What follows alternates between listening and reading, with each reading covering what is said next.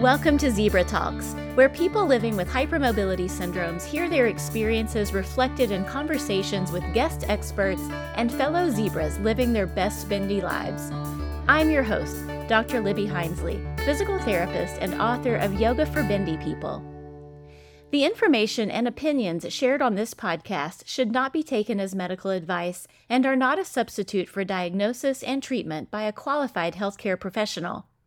And now, let's get started with today's Zebra Talk.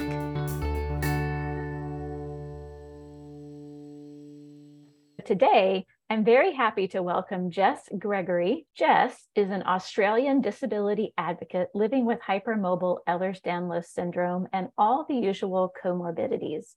Despite the intensity of her symptoms forcing her to leave her first career as a classical musician, she has found fulfillment in using her experiences to assist others who are facing similar challenges. In 2021, she started Delicate Little Petal to platform the experiences of patients living with rare, complex, or undiagnosed diseases. The name stems from her childhood nickname, which teasingly referred to her fragile, easy to bruise skin, which she would later find out was from her undiagnosed EDS. Above all, she is eager to raise awareness of the flaws in the Western modern medical model and how patients with chronic conditions often fall through the cracks. She seeks to help medical providers better understand how they can support these patients and also how patients can help themselves through self-advocacy and adaptive living techniques. She also encourages society to broaden their understanding of what a disabled person should look like, championing greater and more diverse representation of invisible and dynamic disabilities. So Jess, I'm so glad to have you. Welcome to the podcast. Hi, thank you so much for having me and for the lovely introduction. Yes, I have myself learned a great deal from all of your content over the last few years. So really appreciate what you're doing out in the world to raise awareness about hypermobility syndromes in particular, and a lot of different things that are related to some of these invisible disabilities that we'll talk about some more today. I'd love to start out by asking you to share some of your personal experience with hypermobility and, in a nutshell, how it has shaped your life. I know we could talk about that all day long, all of us, but I'd love to get a little insight into your experience. Absolutely. So looking back, hypermobility has shaped my entire life. And for the first 20 or so years, it shaped my life without me even realizing it. My earliest memory of my hypermobility affecting me was when I was about 4 years old because I dislocated my elbows trying to do the monkey bars at school. Mm-hmm. But when I started being more involved in advocacy and talking more to my family about my experiences, my parents told me that they have memories of me dislocating things from 18 months old. So wow. The story goes that I was eating a mango and the juice was dripping down my arm, and my mom picked up my arm to try and wipe some of the juice off, and the elbow just slipped right out. So yeah, it's very funny to think back on the things that we normalize sometimes when we don't know any different. Yeah. But, I was relatively okay until I hit puberty. That's when I started having a lot more frequent luxations in different parts of my body and a lot of chronic pain. And that was a really difficult time for me, not only just because of the physical side of the pain, but because I really didn't get the kind of education I needed to thrive with hypermobility. So I was told that I had hypermobile joints, but that was about it. Like, it was very much like, well, you're hypermobile, so you're going to have to work harder than other people to keep your joints in their sockets. Go exercise. Goodbye. See you later. That'll be $100 or whatever.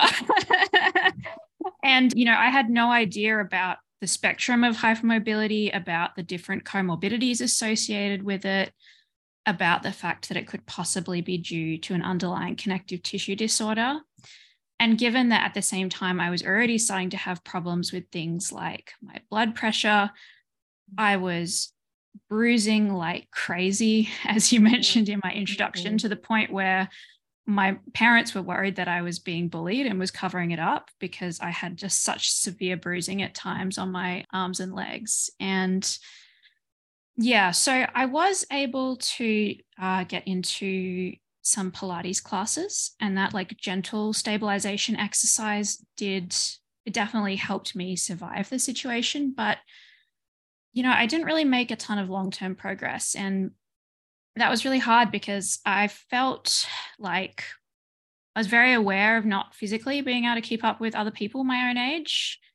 And I also felt like the people around me, especially at school, weren't very aware of hypermobility, and I didn't have the knowledge or the language to explain my situation to them properly. So that was quite isolating, but I more or less did figure out how to get by. But when I got into my mid-20s, that's when things got really, really difficult for me. So I was pushing myself to be very active. I was going jogging, I was doing resistance training, and I was also at university. I played the trombone and I wanted to be a full-time classical musician in an orchestra, which is, of course, quite a physical job, from the actual playing to carrying the instrument and accessories and stuff around with me all day. So the irony is that despite being so active, it wasn't those activities that were causing me problems. Like, I would go to the gym or something, or sit and play in the orchestra for like 6 hours a day. But then I would dislocate my shoulder rolling over in my sleep or something ridiculous like that. I'm sure a lot of people listening to this will have similar stories. And I started to deal with some really crippling neck and back pain after certain activities, even if I didn't necessarily feel like they were vigorous enough to be causing that. And because of the industry I was in, music industry in general doesn't really have the best culture around physical and mental health. And there's a lot of, like, I suppose, pressure to network through socializing, through partying and consuming large amounts of alcohol and things like that. And definitely not showing any signs of physical weakness, because you wouldn't want people to say you can't hack it as a performer, or that maybe you have bad performance technique and that's why you're always injured or always tired and in pain. And so I felt a lot of kind of internal pressure to cover up the sort of challenges that I was facing. And that was really reinforced by the fact that, again, I just didn't get the support that I needed from medical professionals. Like with the example of the shoulder dislocation in my sleep, I felt at times like my stories weren't really believed. Like people sort of thought maybe it was something else embarrassing that had happened, and I was trying to cover it up with that story about it happening in my sleep because I didn't want to say what was really happening. And that made it really hard. I just didn't have that open, trusting communication with professionals. And I was also made to feel like it was just all about me not exercising enough. And all I bloody did at that time was study, work, and exercise. So the issue, really looking back, was that I wasn't being given exercises that were actually tailored to my specific situation and problems. So yeah, so I thought that would be a great time to move countries. So that was when I moved from Australia to Belgium. And, I just felt like it was something I'm really glad that we did. And it was something that we had been planning for a long time. But, obviously looking back, it was a really difficult time to make a huge life change like that. But I just didn't feel like I had a choice, because everybody was saying, well, there's nothing really wrong, and it's all just kind of within your control with how much you strengthen your body. So that the physical and emotional strain of that move really pushed me into a rock bottom place, unfortunately. I was actually bedbound for about 6 to 9 months, like about 6 months after we moved. And my doctor and I basically think now that I ended up developing fibromyalgia around that time, at least in part due to the fact that I got trapped in this state of feeling very unwell, not being given access to proper pain relief at that time, and just pushing my body again and again way outside its limits. And of course, there are still things we don't know about fibromyalgia, and there are different factors that contribute to it. But that is definitely, at least in part, what happened in my situation. But the silver lining of all of that was I was able to stumble across a great GP in Belgium. And even though she didn't know very much about hypermobility and the related comorbidities, she listened, she took time with me, and she was willing to invest the time in figuring out what was wrong and supporting me to get back on my feet. So this was also during the height of the pandemic, so it did take quite a while. But yes, in 2021, I ended up being diagnosed with hypermobile Ehlers-Danlos syndrome and fibromyalgia, also POTS and mast cell activation disorder. And we also suspect possibly ME/CFS, but that's not actually a recognized diagnosis here, but that's a topic for a whole other time. And I ended up going into a hospital rehabilitation program here in Belgium, which truthfully was not fantastic, but it gave me a bit of a starting point. But what has really got me into a much better situation now is doing a Pilates class that is specifically adapted for people with hypermobility and working one-on-one with a physiotherapist and a pelvic floor therapist, and progressing slowly and steadily, like at my own pace, and really learning how to start listening to my body again after such a long time of ignoring it. Mm-hmm. Fabulous. So I definitely want to hear more details about what you have found that's working better for you now. But let's put pause on that for a second, because I want to go back and ask what you found between moving from Australia to Belgium as far as the medical systems of those two countries are concerned. I'd love to hear a little bit about the differences. It sounds like at least you found a great GP in Belgium. Yes, I would say, like, look, definitely neither system is perfect. And I think there are pros and cons to both, but certainly in my situation, I feel like the system here in Belgium suits me a lot better, because I feel like there is more of a holistic approach to healthcare here. I feel that doctors are a lot more willing to prescribe things like physiotherapy and pelvic floor therapy without you having to ask, and they're a lot more knowledgeable about those, I suppose you would call them like allied health type professions and how they help in different situations.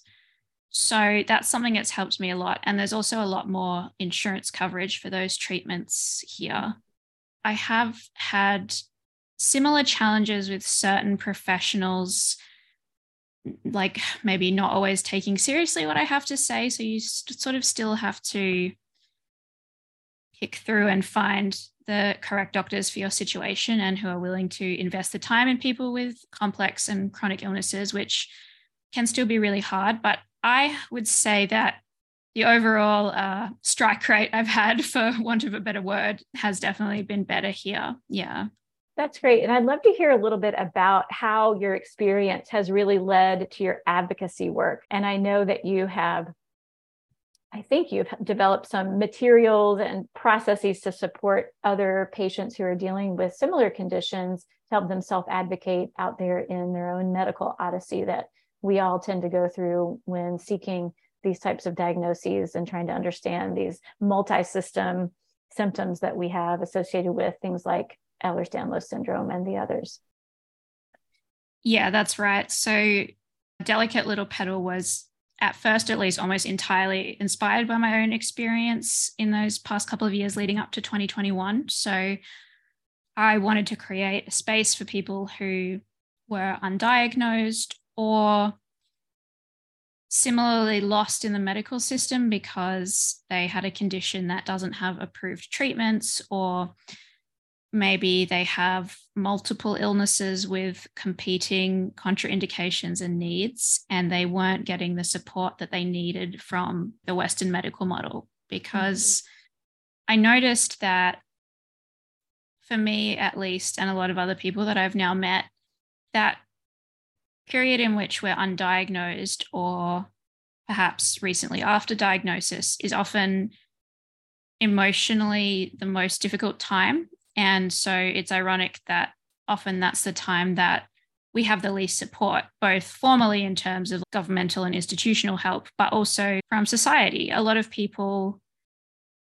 are very threatened by the idea that some illnesses don't have treatment, or they're not easily diagnosed, or there are situations where you can't get the support you need from the medical professionals who are supposed to help us. And they are very resistant to accepting the idea that someone they care about has an undiagnosed or untreatable illness. And I think that it's really important that we start to change that.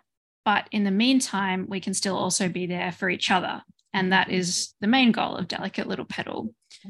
So my first articles were a lot more focused on those personal experiences navigating the healthcare system. And this also branched out into me writing a little bit more about my day-to-day life, because I'm sure you've heard it from people that you've worked with that perhaps their healthy friends and relatives maybe ask them what they do all day, for example, if they are taking a break from employment or school or something like that because of their health problems, because they don't see the medical admin and the appointments and dealing with perhaps the emotional fallout and maybe even trauma of navigating that system. You know, unfortunately, it's not all lattes and watching Netflix like people think that it is, you know. So yes, and from there I branched out into writing more about adaptive living techniques and advice. So things about how to self-advocate, both like just in an appointment context, but something that people have also been really interested in is how I deal with emergency situations, like if I ever need to go to the ER, because the needs of somebody with a complex illness might be quite different in that situation. And there are also some added dangers for us if we're not able to clearly communicate what our additional risks and needs are in that situation. And I also do things like product reviews, or just like talking about self-management skills that I've developed that make things easier for me. It's not all focused on hypermobility. Some of it is obviously specific to symptomatic hypermobility and hypermobility spectrum disorder and things like that, but also try and focus on the overarching issues that kind of bring us all together in that situation. And then more recently, I've started a series called Allies Toolkit. I noticed that a lot of people like me were having quite frequent periods of burnout with trying to balance advocating for ourselves and others along with our own treatment. And I realized the importance of bringing our allies in and giving them practical steps that they could take to help support us in that cause. That's amazing. So that's a lot you're doing. And thank you on behalf of all of us for all of that work that you have been sharing. I've been really interested in some of your product reviews, and I'd like to have you explain to listeners, how would you describe what is dynamic disability, first of all? And then I want to talk about some of the mobility aids that you share about in your resources. Definitely. So dynamic disability is something that is being talked about a lot more recently, especially in the online space, which is great, which is that a disability that does not necessarily affect you in the same way or to the same level on a day-to-day or even hour-to-hour basis. And hypermobility and EDS is the perfect example of this, because not only is it a spectrum of how much it affects people in general because of a whole variety of factors, but you may have a situation where at one point you're quite active and maybe you need to be being a bit more careful because you are more prone to things like joint dislocations or soft tissue injuries, but you're living quite normally. And then maybe you're going to have a time period where you have a serious injury and your needs are quite different. Maybe you need to use a mobility aid, take pain medication. Maybe even there are going to be certain buildings or activities that aren't accessible to you anymore because of that. And then maybe you develop or have a flare-up of one of your comorbidities associated with that, like mast cell disease or POTS, and maybe you aren't even going to be well enough to leave the house. And that's something that can fluctuate not just over the course of your lifetime, but depending on the support you have, how well managed your condition is, and just unfortunately still some factors that are not totally understood by medicine yet, that might fluctuate up and down just on a week-to-week basis too. I know it definitely does for me. Mm-hmm. Yeah, that makes a lot of sense. And it's a helpful concept and is a new concept for a lot of people. I think it's helpful for people who are not affected by some of these conditions to understand, but also really important for all of us who are affected by them to understand too, that I call it the game of whack-a-mole, where there are going to be things that pop up and you try to whack them down, and another one pops up Yes, and you try you to whack used it that down. analogy in your book, right? Because I remember reading that and I felt so seen with what you said about how you get one symptom or problem under control and then something else pops up, and it's so frustrating, especially in that early stage where you're trying to figure everything out and haven't necessarily figured out that all of your symptoms are connected yet too. Right. And I think it takes some time to figure out that whack-a-mole game actually is how it's going to be. That is not ever going to stop. We will hopefully get more skilled and efficient at addressing the things that pop up. But part of getting our minds around having these conditions is understanding that this is a unique body that is likely to have flare-ups and things come and go over time. So it's really about managing it and understanding that it is dynamic, basically.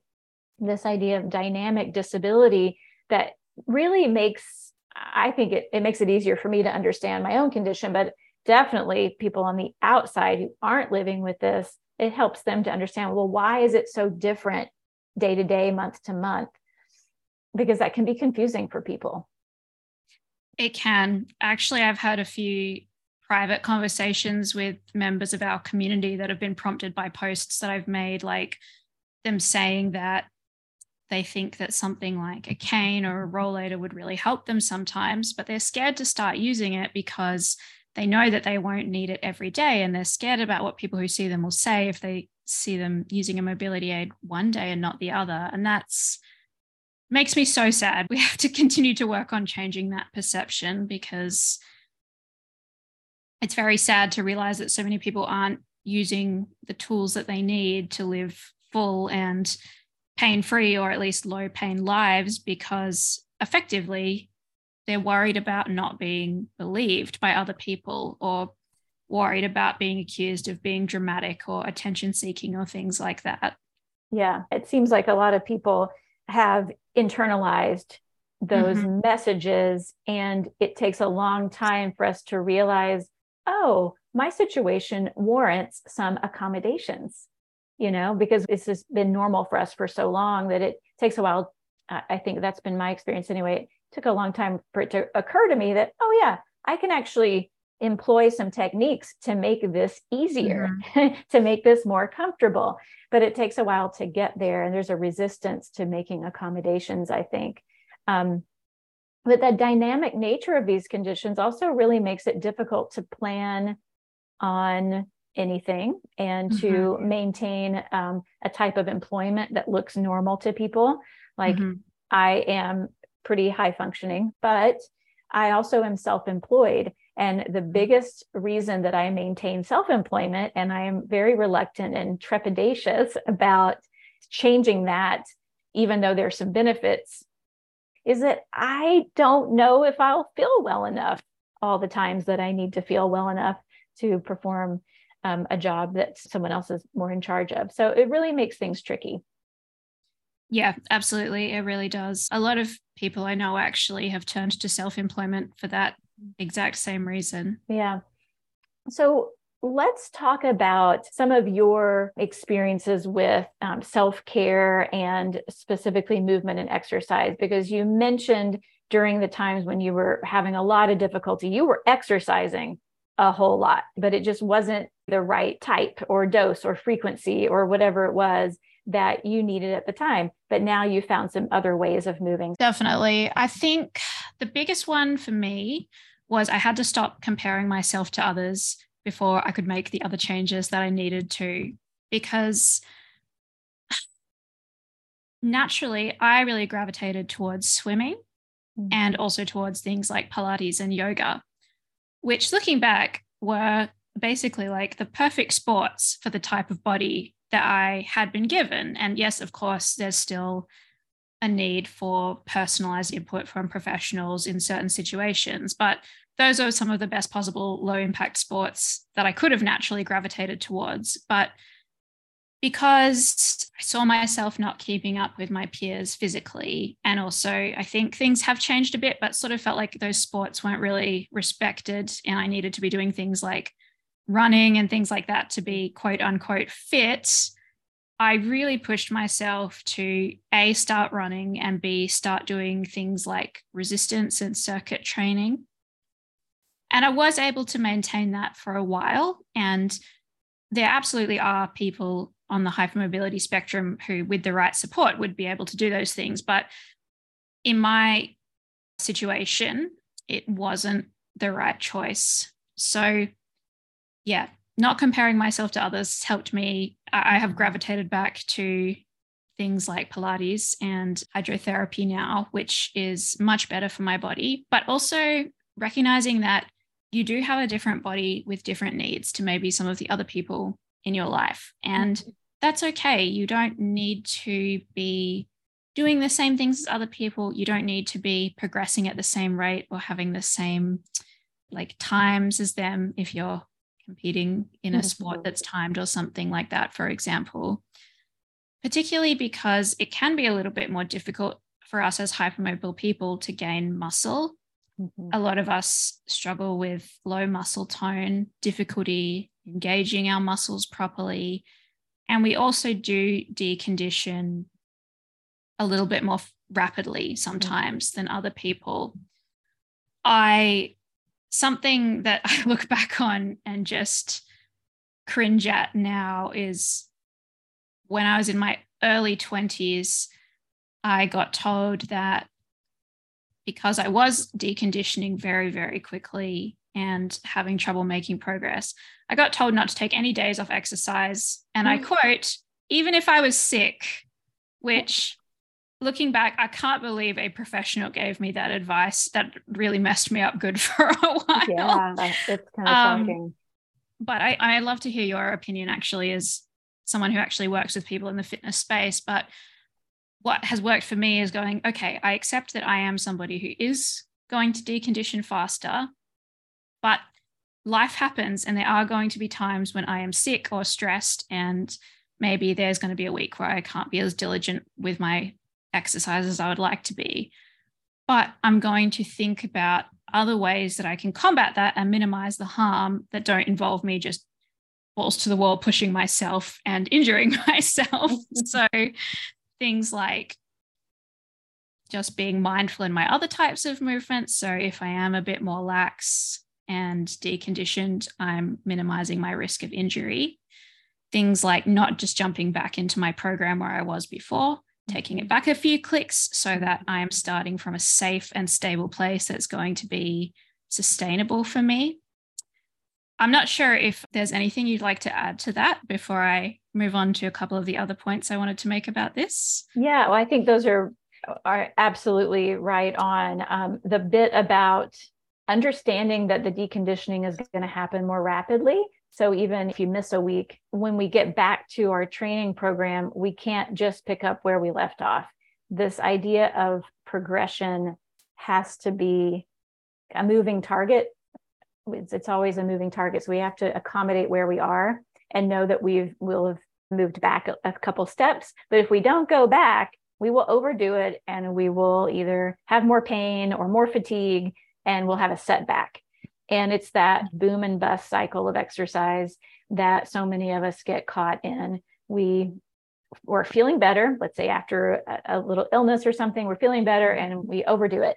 And then we are just in trouble for days or weeks. And it's to be avoided really at all costs, but it's like the hardest thing, that idea of pacing ourselves appropriately.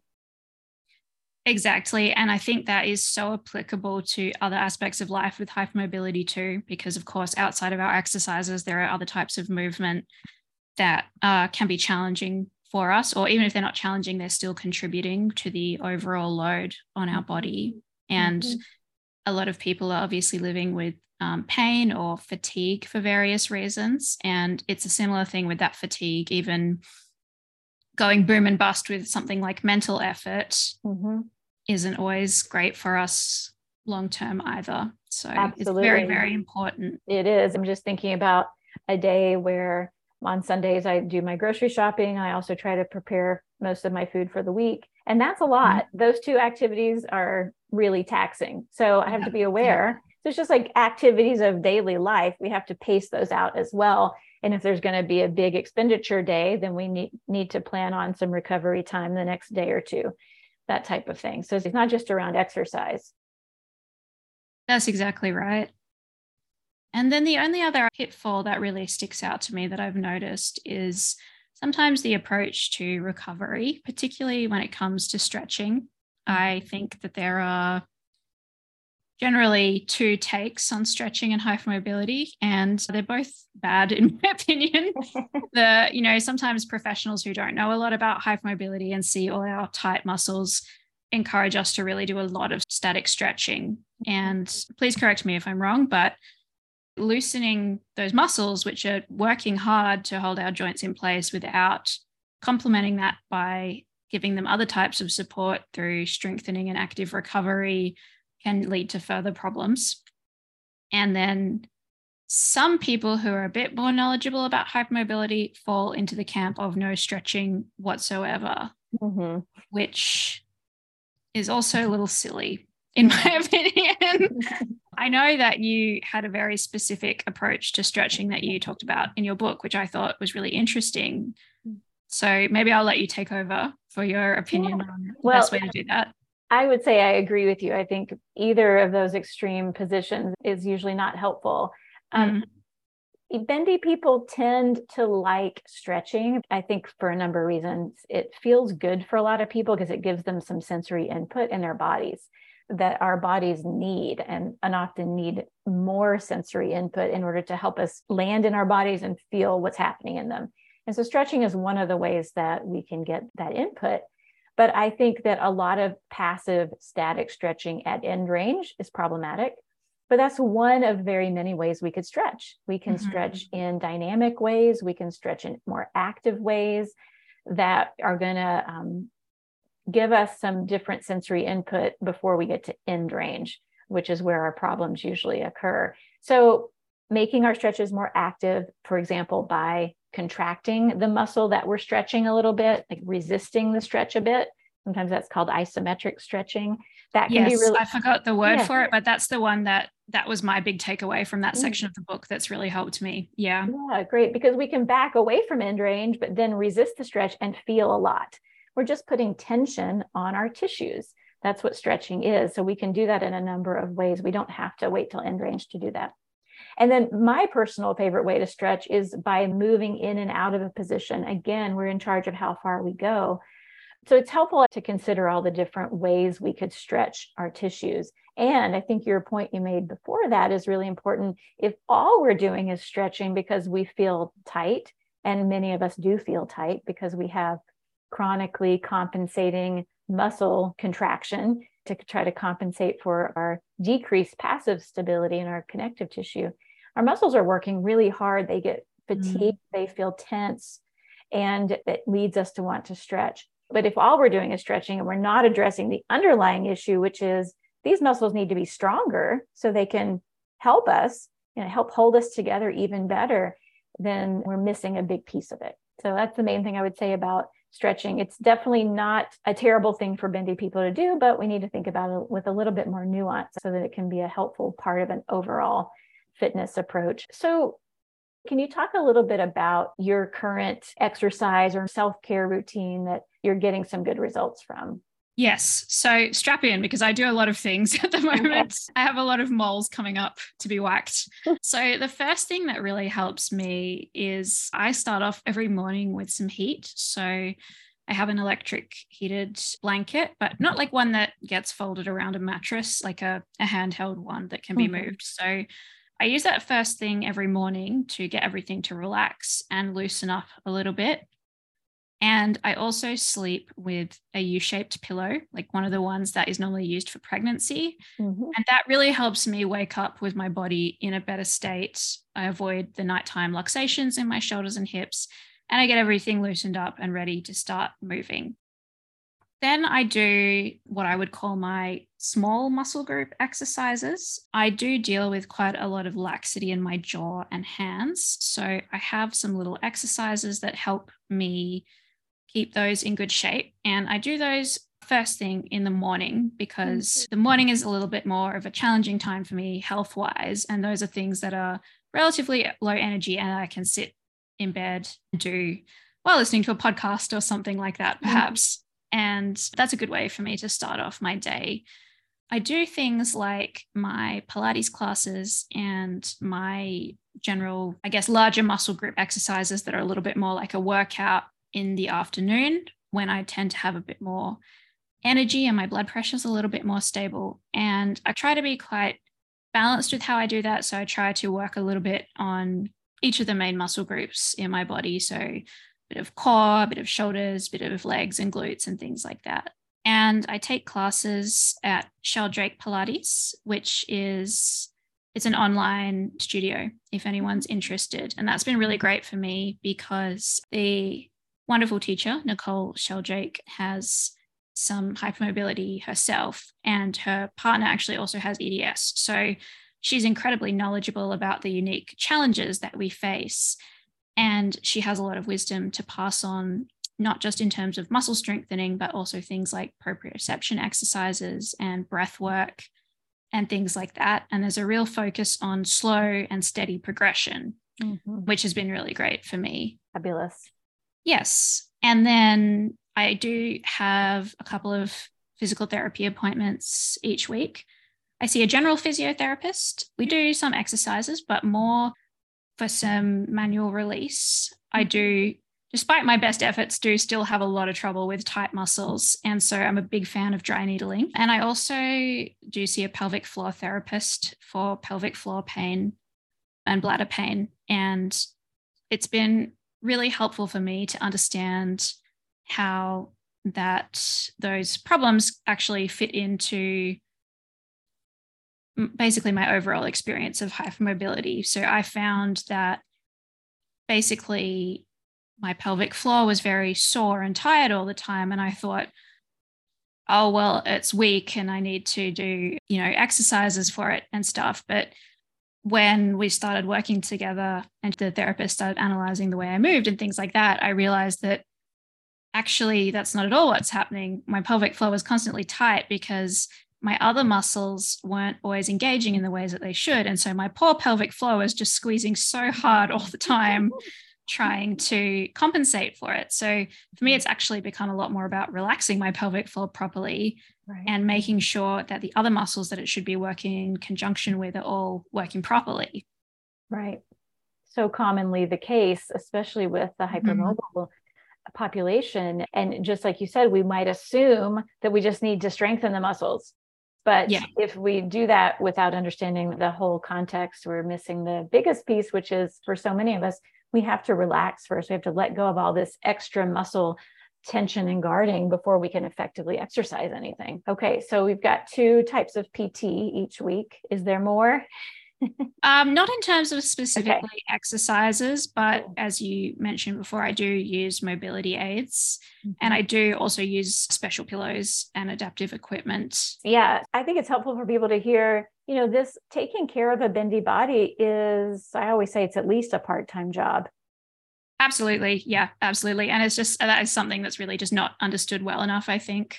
Yeah, you mentioned a couple of things that are helpful for others to hear, which is consider the timing of your exercise. Like you mentioned, you wait until the afternoon to do more challenging or vigorous types of exercises because that's when you have better energy. And that's really important. So all of this comes from you studying your own experience and and tailoring your whole approach to your specific rhythms and your specific needs. And that's one of the most confusing parts of managing hypermobility syndromes, I think, which is that everybody is so different. And all of our approaches to exercise are person specific, even though we're going to end up with some guiding basic principles that make sense, such as the pacing issues, the starting low and progressing really slowly, and adequate recovery and rest, during the exercise, after the exercise. All those things are always going to apply regardless of what kind of exercise modality we're doing. That slow and steady progression may be the most important thing that I see people not do well enough. Mostly people, meaning myself. It's so easy to overdo it when we're feeling really good, on that day when I'm like, I can do more. So I'll do more and then I'll pay for it later. And so we're relearning these lessons, I think, until we get better and better at applying some of these principles.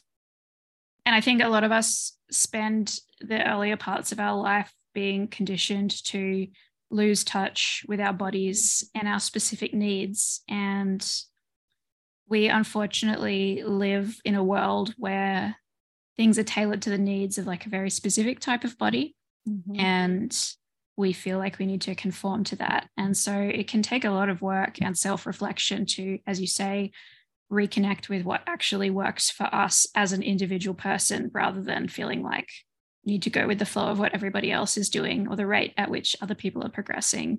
It's so hard to unlearn that conditioning that you mentioned. It takes a lot of time. And so we can just hopefully be gentle with ourselves as we're unlearning so much. Many of us are conditioned that if we have that 45 minutes or an hour at the gym, we have to get as much done as humanly possible.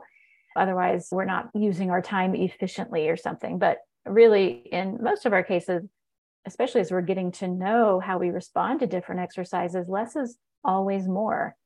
And then study your response and progress really slowly. You also mentioned dry needling has been really effective for you, which is great to hear. That's one of the techniques that I use in my PT practice. And okay, great. Yeah, whenever possible, I stick needles in my own body.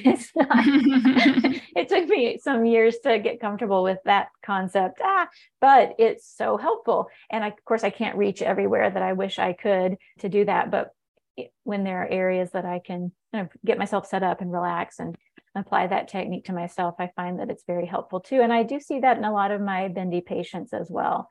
Not everybody, of course, responds, positively to our different tools we have in our toolbox, but that is one that seems to be quite positive for a lot of the bendy folks. It's interesting because it's not a particularly popular technique here in Belgium, and it can be quite hard to find people who will do it. But I sometimes think that it can be really helpful, but unfortunately, I think some people are a little put off by the fact that there's needles involved and it's not always well executed by therapists. I feel like it makes a big difference if somebody is aggressive with how they insert the needles. I can't think of a better word for that. And when people kind of pulse the needle up and down, some people really are like, stabby in there, and that's not always very nice. So I totally agree. I have, in all my trainings, have been needled up and down. And the technique that I learned in my training for dry needling was quite gentle, but you're right. There are some different techniques to it. And I do think it makes a huge difference how a therapist approaches that. So there's this pistoning technique that you're describing, that you just kind of jab in and out on the spot. Yeah. And in my experience, I just can't stand that. I can't stand receiving needling like that. I'm sure some bodies like it, but it's not how I would approach it. I think we have to understand that mostly what we're doing with any manual therapy technique is we're trying to coax the nervous system into letting go of some tension.